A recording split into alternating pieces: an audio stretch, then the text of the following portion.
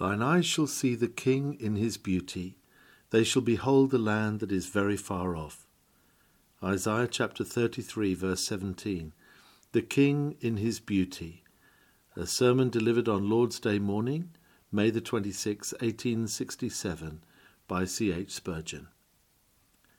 When the Assyrians had invaded Judea with an immense army and were about to attack Jerusalem, Rabshakeh was sent with a railing message to the king and his people. When Hezekiah heard of the blasphemies of the proud Assyrian, he rent his clothes and put on sackcloth, and went into the house of the Lord, and sent the elders of the priests, covered with sackcloth, to consult with Isaiah the prophet. The people of Jerusalem, therefore, had seen their king in most mournful array, wearing the garments of sorrow and the weeds of mourning. They were, however, cheered by the promise that there should be so complete a defeat to Sennacherib that the king should again adorn himself with the robes of state, and appear with a smiling countenance in all the beauty of joy. Moreover, through the invasion of Sennacherib, the people had not been able to travel. They had been cooped up within the walls of Jerusalem like prisoners. No journeys had been made either in the direction of Dan or Beersheba. Even the nearest villages could not be reached. But the promise is given that so completely should the country be rid of the enemy that wayfarers should be able to see the whole of their territory, even that part of the land which was very far off. It should be safe for them to make the longest voyages. They should no longer be afraid of the oppressor, but should find the highways which once laid waste to be again open and safe for traffic. In these days of gospel truth, dear friends, we see in this text a meaning far surpassing that which gladdened the citizens of Zion. We have a nobler king than Hezekiah. He is the King of kings and Lord of lords. We have seen our well-beloved monarch in the days of his flesh humiliated and sore vexed, for he was despised and rejected of men, a man of sorrows and acquainted with grief. He whose brightness is as the morning wore the sackcloth of sorrow as his daily dress. Shame was his mantle, and reproach was his vesture. None more afflicted and sorrowful than he. Yet now, inasmuch as he has triumphed over all the powers of darkness upon the bloody tree, our faith beholds our King in his beauty, returning with dyed garments from Edom, robed in the splendour of victory. No longer does he wear the purple robe of mockery, but he is clothed with a garment down to the foot, and girt about the paps with a golden girdle. We also, his joyful subjects, who were once shut up and could not come forth, are now possessed of boundless gospel liberty. Now that we see Jesus crowned with glory and honour, we freely possess to its utmost bounds the covenant blessings which he has given to us, and we rejoice that if the land of happiness should sometimes seem to be very far off, it is nevertheless our own, and we shall stand in our lot in the end of the days. The Saviour highly exalted, and ourselves at a happy liberty. These are two rich themes for thought. May God the Holy Spirit grant that we may find wines on the lees well refined, stored in the text. Proceeding without further preface to the text itself, we remark that we hail the Lord Jesus Christ as our King. I must not speak for you all, I wish I could, but there are some here at any rate who have bowed the knee to the great Son of David, who is the Son of God, who delight to feel that Jesus is their heart's Lord, the unrivalled master of their affections. I speak of such. We hail Emmanuel as King. His right to royalty lies first in his exalted nature as the Son of God. Who should be king but Jehovah? And inasmuch as Jesus Christ is very God of very God, let him reign. Let his kingdom come. Let him in all things have the preeminence. Bow down, ye creatures of his hand, and do him homage. For the Lord is King for ever and ever. Hallelujah. Let his opposers tremble at the unchangeable decree, for the Son of God must reign till he hath put all enemies under his feet. For it is not to be endured that God should not be king in his own world. Neither will it forever be suffered that God in the earth which he has fashioned should be forgotten or blasphemed. He who is God over all, blessed forever, shall yet be worshipped by every knee, while every tongue shall confess that he is Lord. Jesus has a right to reign because he is the Creator. Without him was not anything made that was made. Shall not the potter exercise lordship over his own clay? If the Son of God hath made and formed us, shall he not command us? Who are the potsherds that shall set themselves in array against him? Surely he shall break them as with a rod of iron, and dash them into shivers. Besides this, the Lord Jesus is the preserver of all men, for by him all things consist. It is by virtue of his intercession that the barren trees are not cut down. By the force of his tender love, sinners are spared upon the earth. Should he not reign? If the breath of our nostrils be in his keeping, and we are ourselves the sheep of his pasture, we should cheerfully yield to his generous rule. Besides this, and over and above the natural rights of Christ to reign, he governs by virtue of his headship of the mediatorial kingdom. He is not merely king because he is God, but he is king in his complex nature as God and man. Here he has the rights of divine delegation, for God has made him king.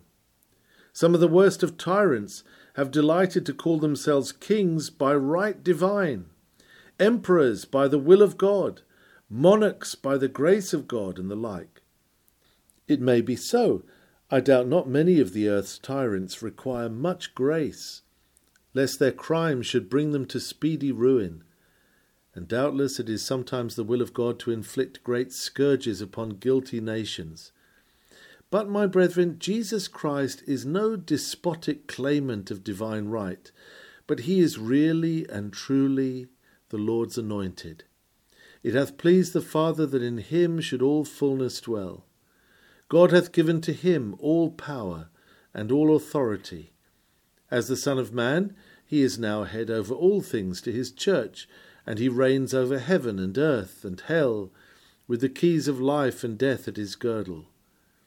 The government shall be upon his shoulder, and his name shall be called Wonderful, Counselor, the Mighty God, the Everlasting Father, the Prince of Peace. We recognize him as King by right divine. We see in him most clearly that true deity which doth hedge a king, and meekly we bow before him whom God has appointed to be a prince and a saviour, to give repentance and remission of sins. Certain princes have delighted to call themselves kings by the popular will, and certainly our Lord Jesus Christ is such in his church. If it could be put to the vote whether he should be king in the church, every believing heart would crown him. Oh, that we could crown him more gloriously than we do. We should count no expense to be wasted that could glorify Christ. Suffering should be a pleasure, and loss should be a gain, if thereby we could surround his brow with brighter crowns and make him more glorious in the eyes of men and angels. Yes, he shall reign. Long live the King. All hail to thee, King Jesus. Go forth, ye virgin souls who love your Lord. Bow at his feet. Strew his way with lilies of your love and the roses of your gratitude. Bring forth the royal diadem and crown him Lord of all. Moreover, our Lord Jesus is King in Zion by right of conquest. He has taken and carried by storm the hearts of his people and has slain their enemies, who held them in cruel bondage. In the Red Sea of his own blood, our Redeemer has drowned the Pharaoh of our sins. Shall he not be king in Jeshurun? He has delivered us from the iron yoke and heavy curse of the law. Shall not the liberator be crowned? We are his portion, whom he has taken out of the hand of the Amorite with his sword and with his bow. Who shall snatch his conquest from his hand? All the rights of conquest support the throne of the Lord's anointed, for God has declared that he will give him a portion with the great, and he shall divide the spoil with the strong. We are that spoil.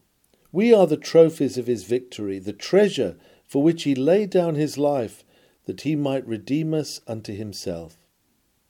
We therefore, who have believed in him, accept him to be king, and do not for a moment question his right. We see him to be established upon the throne of his Father, and rejoice that though the people rage, and the kings of the earth take counsel together, yet hath the Lord set his king upon his holy hill of Zion, and said, Thou art my son, this day have I begotten thee. All hail, Jesus, King of our souls. Now, my brethren, in this great kingdom of our Lord Jesus, it behoves us, since we thus verbally acknowledge him to be king, distinctly to understand what this involves. We look upon the Lord Jesus as being to us the fountain of all spiritual legislation. He is a king in his own right, no limited monarch, but an autocrat in the midst of his church. And in the church all laws proceed from Christ and Christ only. As for us, his people, we reject with scorn and disdain all the spiritual legislation of kings and parliaments, of bishops and councils. We are loyal subjects of political rulers in political things, and none honour the king more than we do. In whatever state the Christian is cast, he counts it to be his Christian duty to submit himself to the powers that be. But within the Church of God we know no royal sway of Caesar. We have another king, one Jesus. Let Caesar mind his own, and never venture to touch the crown right of Jesus. Out upon that base Erastianism which has laid the Church of God at the foot of kings and princes, so that they, forsooth, can put their feet upon the neck of the free bride of our Lord Jesus Christ. We deny that either king or parliament can legislate for Christ's church. For Thomas Cranmer's church they may if they please, but for Christ's church never. In the midst of those churches which are true to Christ's authority, the Bible is the only statute book, and the living Jesus the only lawgiver. As Christ alone is the fountain of all spiritual legislation, so he alone gives authority to that legislation. If we be commanded to baptize, we baptize not because we have been authorized by a consistory, or have been licensed by a bishop or a presbytery, but we baptize because Christ has said, Go ye therefore and teach all nations, baptizing them in the name of the Father, and of the Son, and of the Holy Ghost. If we come together to break bread, it is not in the name of a denomination or a court, but in the name of the Lord Jesus Christ. If you rest any church practice upon the authority of Augustine, Chrysostom, or Calvin, or Luther, or base your faith upon some living preacher, and depend upon the force of his oratory, or upon the cogency of his argument, you put Christ out of his proper place. The reason why we should believe revealed truth is because Jesus has borne witness to it. His ipse dixit is the great ground of all our theology, for he is the word of God, and his regal supremacy is the argument for obedience to his commands. Where you have no command from Christ, your teaching is naught. Stand away, sir, you have no place here.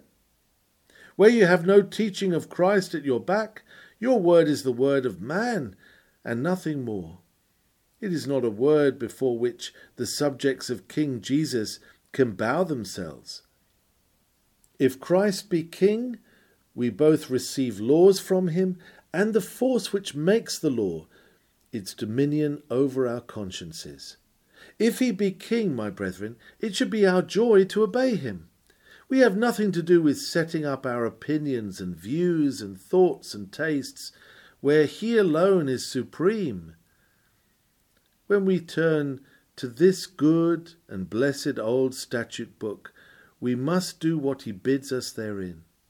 We are not to cut and pick and choose and take this and leave the other, for the royal imprimatur is put upon every page of the statute book, and it is our part, like little children, obedient to a gentle parent, to subject our wills at once.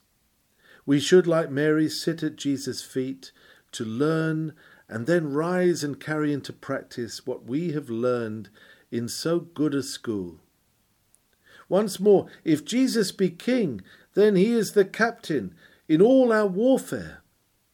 When we fight, my brethren, if we contend after our own ways, with our own weapons, and not under the guidance of Christ, we may expect defeat.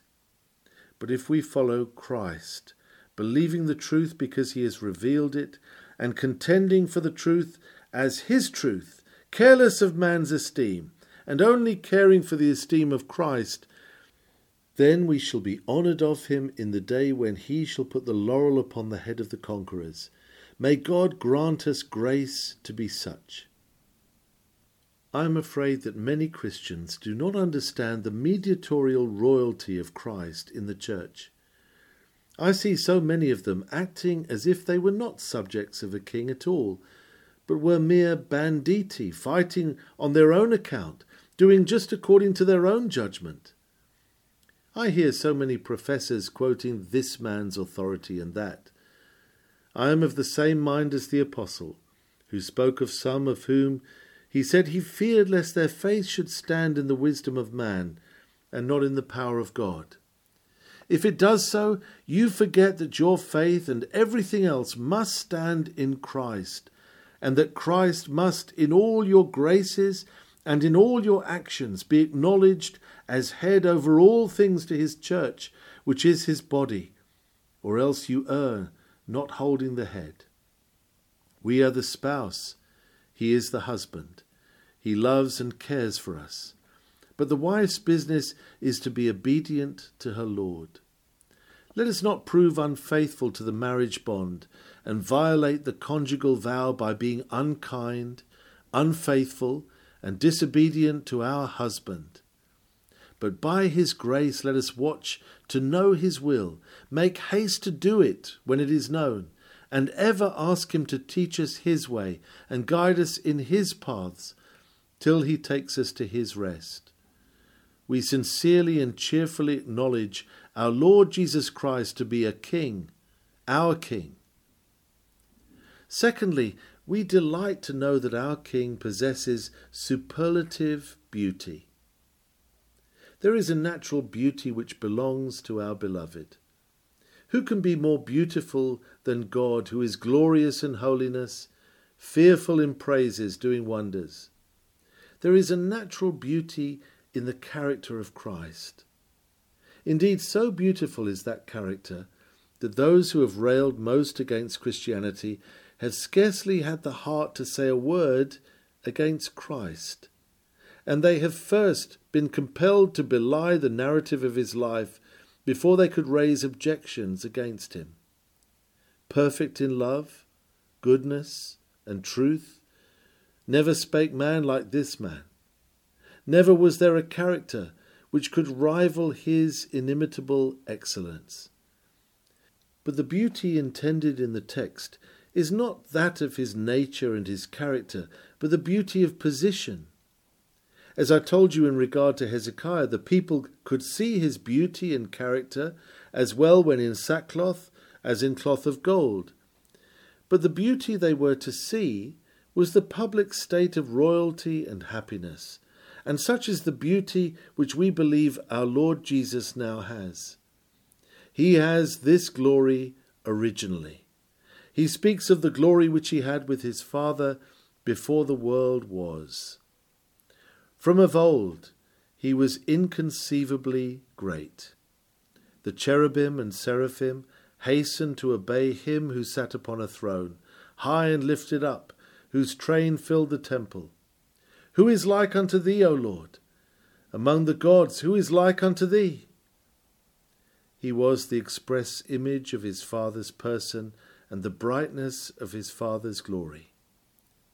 But you know how he came from heaven, undressing all the way, taking off robe after robe and jewel after jewel, till here he wrapped his Godhead in a veil of our inferior clay.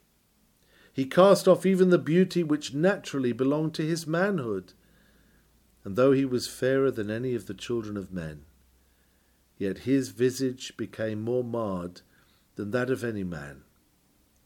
You know at last how, having given his back to the smiters, and his cheek to them that plucked off the hair, hiding not his face from shame and spitting, he at last consented that the cold seal of death should be set upon his blessed visage. And though he saw no corruption, yet did he sleep in the sombre depths of the tomb. Herein was his humiliation. But, beloved, our King is now in his beauty. He was in his beauty at the moment of the resurrection, when the watchmen in terror fled far away, or fainting became as dead men. He somewhat hid his resurrection splendour when he sojourned for 40 days below. Yet it must have been a lovely sight to see him at Emmaus, when he was known of the disciples in breaking of bread. Or again, when he took a piece of a fish and a part of a honeycomb, and did eat before them. Oh, happy was that Thomas, though to be chidden for his unbelief, who was privileged to put his finger into the print of the nails and to thrust his hand into the wound of that blessed body. How that body must have sparkled with glory in the eyes of seraphs, when a cloud received him out of mortal sight, and he ascended up to heaven. Brethren, it is yonder that the King is in his beauty. He is now crowned with the crown which God has given him as a reward for his tremendous labours and his terrific sufferings. Now he wears the glory which he had with God, or ever the earth was. And yet another glory above all, that which he has well earned in the fight against sin, death, and hell. Hark how the song swells high. It is a new and sweeter song. Worthy is the Lamb that was slain, for he hath redeemed us unto God by his blood. Hark how the hallelujah, which went up before of old time, has a sweeter note to it when they sing, For thou wast slain. More deep and more melodious are the harpings of the harpers, and the swellings of that song which is comparable to great thunders, and to the mighty waves of the sea. Worthy is he that once was slain, the Prince of Peace that groaned and died, worthy to rise and live and reign at his almighty Father's side.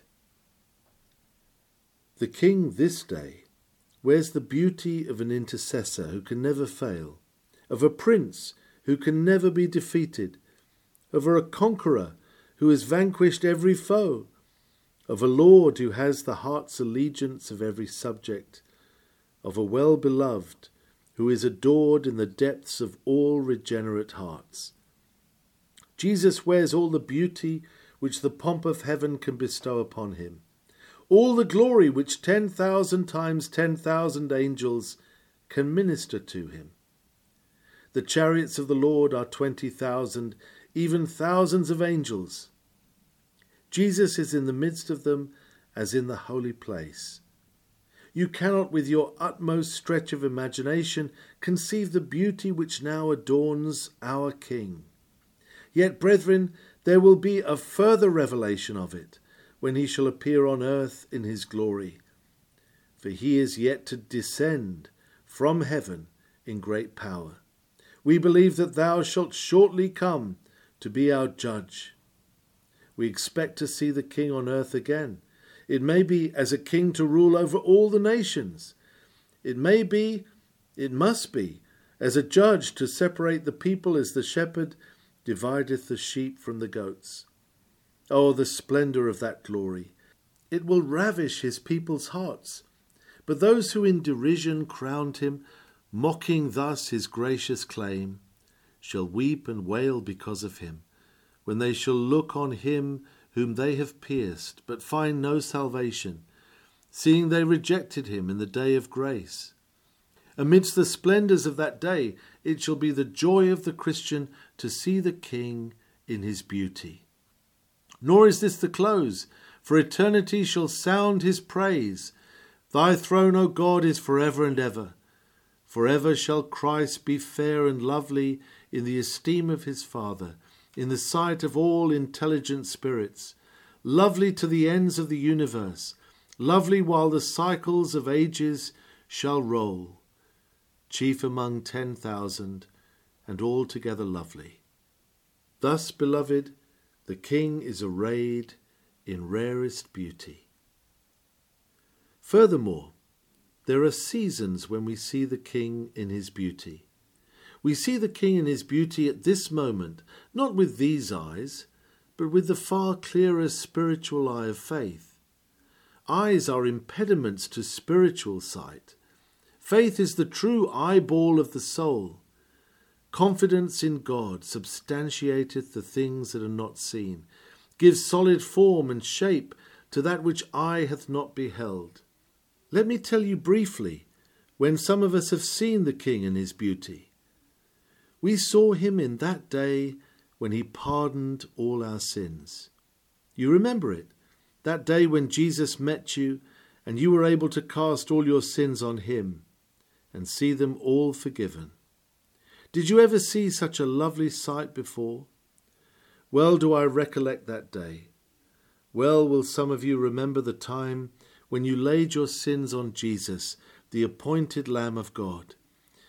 You had had many friends, but never such a friend as he. You had derived much comfort at different times, but never such comfort as he gave you. Oh, those dear wounds, that thorn-crowned head, that blood-besprinkled person. How you could have kissed those feet. With what alacrity would you have broken the alabaster box of precious ointment to have poured it on his head if you could have done so. He was precious to you. He is precious now at the bare recollection of that happy day. When the King writes the felon's pardon, how fair is his handwriting. When the King says, I have blotted out thy sins like a cloud, even the weak and bloodshot eyes of a penitent sinner can discern the inexpressible loveliness of such a gracious Lord. But, dear brethren, Jesus Christ was in his beauty seen by us more fully when, after being pardoned, we found how much he had done for us. You had no idea when you were first saved that there was so much in store for you.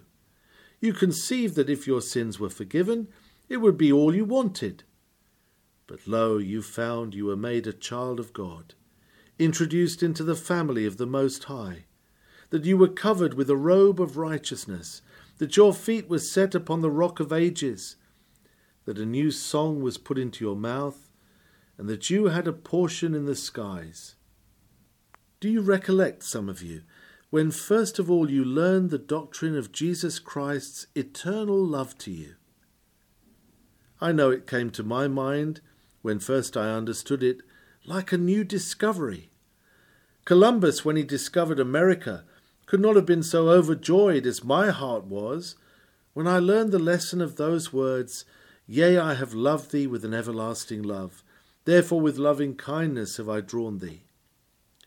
Oh, you saw the King in his beauty when you discovered that not only had he loved you with an everlasting love, but always would he do so, that from his bosom he never could or would divorce you, that you were his in time and would be his in eternity. Do you recollect when you could grasp that glorious truth, immutable his will, though dark may be my frame? His loving heart is still eternally the same. My soul through many changes goes, his love no variation knows. Let me say to you, beloved, the more you know about Christ, the less you are satisfied with superficial views of him, and the more you deeply study his transactions in the eternal covenant, his engagements on your behalf as the eternal surety, and the fullness of his grace which shines in all his offices, the more will you be seeing the King in his beauty. Be much in such outlooks. Long more and more to see Jesus. There are times also when in our contemplations we see his beauty. Meditation and contemplation are often like windows of agate and gates of carbuncle through which we see the Redeemer. Meditation puts the telescope to the eye and enables us to see Jesus after a better sort than we could have seen him if we had lived in the days of his flesh. For now we see not only Jesus in the flesh, but the spiritual Jesus. We see the Spirit of Jesus, the core and essence of Jesus, the very soul of the Saviour. O happy you that spend much time in contemplations.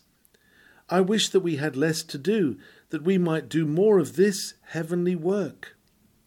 Would that our conversation were more in heaven, and that we were more taken up with the person, the work, the beauty of our incarnate Lord. More meditation, and you would see the King in his beauty better. Beloved, it is very probable that we shall have such a sight of our glorious King as we never had before when we come to die. Many saints in dying have looked up from amidst the stormy waters and have seen Jesus walking on the waves of the sea and heard him say, "It is I, be not afraid." I have heard expressions from some dying men and women that I never met with in the best written book. They have seemed to me as if they knew more about my Master than I had ever learned, or than the old divines or the best of writers had ever been able to communicate. Ah, yes, when the tenement begins to shake and the clay falls away, we see Christ through the rifts, and between the rafters the sunlight of heaven comes streaming through. But brethren, if we want to see the King in his beauty, we must go to heaven for it, or the King must come here in his person. It may be he will spare us till he cometh, but just as likely is it that he will take us away to see him where he is. Do you never long for him? Do you never grow weary of this prison house? Do you never pant to see your beloved? Those sweet words of our hymn, do they never come across your mind? My heart is with him on his throne, and ill can brook delay. Each moment listening for the voice, rise up and come away. He is our husband, and we are widowed by his absence. He is our brother, sweet and fair, and we are lonely without him. Thick veils and clouds hang between our souls and their true life. When shall the day break and the shadows flee away? When shall the veil be rent again and the glory of God be seen? When shall we leave these childish things, leave the glass in which we see our beloved darkly, and see him face to face? O long expected day, begin. Mine eyes shall see the King in his beauty. As I pause over this verse, I would like to ask every hearer here whether he expects to see the King with joy. You never will unless you see him here on earth as your Saviour. You must see him by faith in his sufferings, or else you will never see him by sight in his beauty. Let the question go along these seats. Shall mine eyes see the King in his beauty, or must I say with Balaam, I shall see him but not nigh, I shall behold him but not now, I shall see him as a judge, but his beauties shall increase my alarm. I shall flee from him, and say to the rocks and to the hills, hide me from the face of him that sitteth on the throne. Dear hearer, I hope that will not be your dreadful lot. But look to him this morning by faith, For still he is able to save to the uttermost them that come unto God by him. Cast your spirits upon his finished work this moment, and then joyfully sing, There shall my disimprisoned soul behold him and adore, be with his likeness satisfied, and grieve and sin no more. Shall see him wear that very flesh on which my guilt was lain, his love intense, his merit fresh, as though but newly slain. These eyes shall see him in that day, the God that died for me, and all my rising bones shall say, Lord, who is like to thee? The exceeding glory of this sight may well detain us for a minute or two. I shall set out this exceeding glory to you by way of contrast. What a sight that was which Abraham beheld one morning, when he lifted up his eyes, and he looked toward Sodom and Gomorrah, and toward all the land of the plain, and beheld, and lo, the smoke of the country went up as the smoke of a furnace. I think I see the prophet all alone, gazing upon the dreadful sight. He had interceded and wrestled with God with arguments, but yet Sodom and the cities of the plain are all gone. A fire shower has destroyed them, and their smoke darkens the sky. Can you put yourself in such a position? And on a far more terrible scale, look at the judgments of the lost, of which we are told in the book of the Revelation, their smoke goeth up for ever and ever. What a vision! And you would have been there, not as a spectator, but yourself, dwelling with everlasting burnings, unless love had delivered you. Contrast what you deserve with what grace has prepared for you. O believer in Christ, no smoke of furnace, no terrors of devouring flame, but for you the promise, thine eyes shall see the King in his beauty. Glory be to superabounding grace, that where sin abounded, grace did much more abound. Contrast this again with another sight. The prophet Ezekiel was taken to the temple, and after seeing the image of jealousy set up, he was shown yet greater abominations. For behold, there was a hole in the wall, and within were all forms of creeping things and abominable beasts. And a voice said to the prophet, I will show thee greater abominations than these. And he saw yet filthier and fouler forms of idolatry. You and I have been like that prophet. We have had to gaze into our own hearts, and we have seen the idols there. And as we have looked longer, we have seen worse idols than we had seen aforetime. And if your daily experience be like mine, you have often heard that mysterious voice, Son of man, I will show thee greater abominations than these. Yet although all this inbred sin was within us, and some of it is still there, yet our eyes shall see the King in his beauty. What a change from fighting with corruption to full communion with Christ. What an exchange from a sense of sin to the perfect image of our best beloved. Rejoice then, dear brethren, exceedingly when you look at the contrast. Again, let me try to show you the great beauty of this sight by comparison. Our Lord had a very remarkable sight when he was taken up to an exceeding high mountain, and he was shown all the kingdoms of the world and the glory thereof by the evil spirit. A fair sight. You and I might be glad of the vision, though not of the temptation which followed it. But among all that was to be seen from this mount of temptation, there is nothing to equal the sight of the King in his beauty. Verily I say unto you, that all the kings of the earth in all their splendour, with all their hosts and armies in their glittering array, are not to be compared to him, who is altogether lovely. Compare yourself again with the Queen of Sheba. She came from afar to see the wisdom of Solomon, but behold, a greater than Solomon is to be seen by you. When she saw the king's riches and his servants and his pomp, no heart was left in her. But Solomon in all his glory was not arrayed like the Saviour of men. He was not worthy to be a waiting footman at the table of our great King. Even the sight that Moses saw hardly bears comparison. He looked from Pisgah upon the land that flowed with milk and honey, and he tracked the land from Lebanon's snow-crested peaks far away, to the blue sea and to the tawny desert that goeth down to Egypt.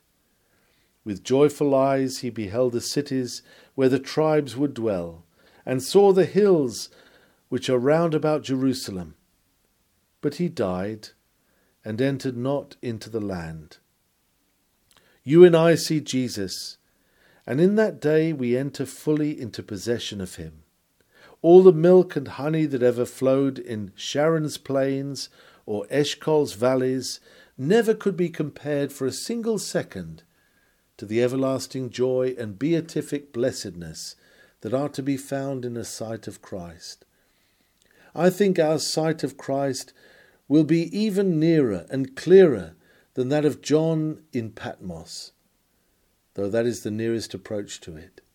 John saw his master but for a season. We shall behold him forever, and see the Saviour in his own person, and not a mere picture upon the camera of the imagination. Lastly, from the text it appears that this sight of Christ eminently affords liberty to the soul. When we see not Christ, we cannot receive the possession of the covenant. But when we get a view of the King in his beauty, then we see the land that is very far off. A sight of Christ gives us a view of the dim past, a view of electing love we sweetly enjoy when we see the King in his beauty. And the future, which is dark with excessive brightness, that we also see when we see Jesus, and know that we shall be like him when we see him as he is. If we live near to Jesus, we shall count no covenant mercy too great for him to bestow. He that spared not his own Son, but freely delivered him up for us all, how shall he not with him also freely give us all things? Do any of you want to enjoy the high doctrine of eternal love? Do you desire liberty in very close communion with God? Do you long to understand mysteries? Do you aspire to know the heights and depths and lengths and breadths? Then, beloved, you must get to see the King in his beauty. He who understands Christ receives an anointing from the Holy One, by which he knows all things. Christ is the great master key of all the chambers of God. There is no treasure house of God which will not open and yield up all its wealth to the soul that lives near to Jesus. Oh, that he would dwell in my bosom. Would that he would make my heart to be his house, his dwelling place forever. Open the door, beloved hearers, and he will come into your souls. He has long been knocking, and it is that which he has wanted, that he may sup with you, and you with him. He sups with you because you find the house or the heart, and you with him because he brings the provision. He could not sup with you if it were not in your heart, you finding the house. Nor could you sup with him, for you have a bare cupboard, if he did not bring the provision with him. Fling wide then the portals of your soul. He will come with that love which you long to feel. He will come with that joy into which you cannot work your poor depressed spirit. He will bring you joy which now you have not. He will come with his flagons of wine and sweet apples, and cheer you till you shall have no other sickness but that of love's overpowering, love divine. Only open the door then, but have no other sickness than that of love. Only open the door then to him. Drive out his enemies. Give him the keys of your heart, and he will dwell there forever, and your eyes shall see the King in his beauty. May the Lord give his blessing to these few remarks of ours, and cause them to live in his people's souls, so that they may live near to him and dwell in him. You who never knew the Lord, take my word for it. You do not know what happiness is. If you have never seen my Lord, you have never seen anything worth seeing. If you have never rested in him, you have not cast your anchor where it will hold. Oh, hunger after Jesus. Long for Jesus. Never rest till you win him. He is waiting to receive you. He has a great heart to receive sinners. He sits on Zion's hill and receives poor sinners still. Do but come to him. As for your sin and your righteousness, throw both of these away. Come to him as you are. He will never reject the soul that longs to be saved entirely by him. May God bless you for Jesus' sake. Amen.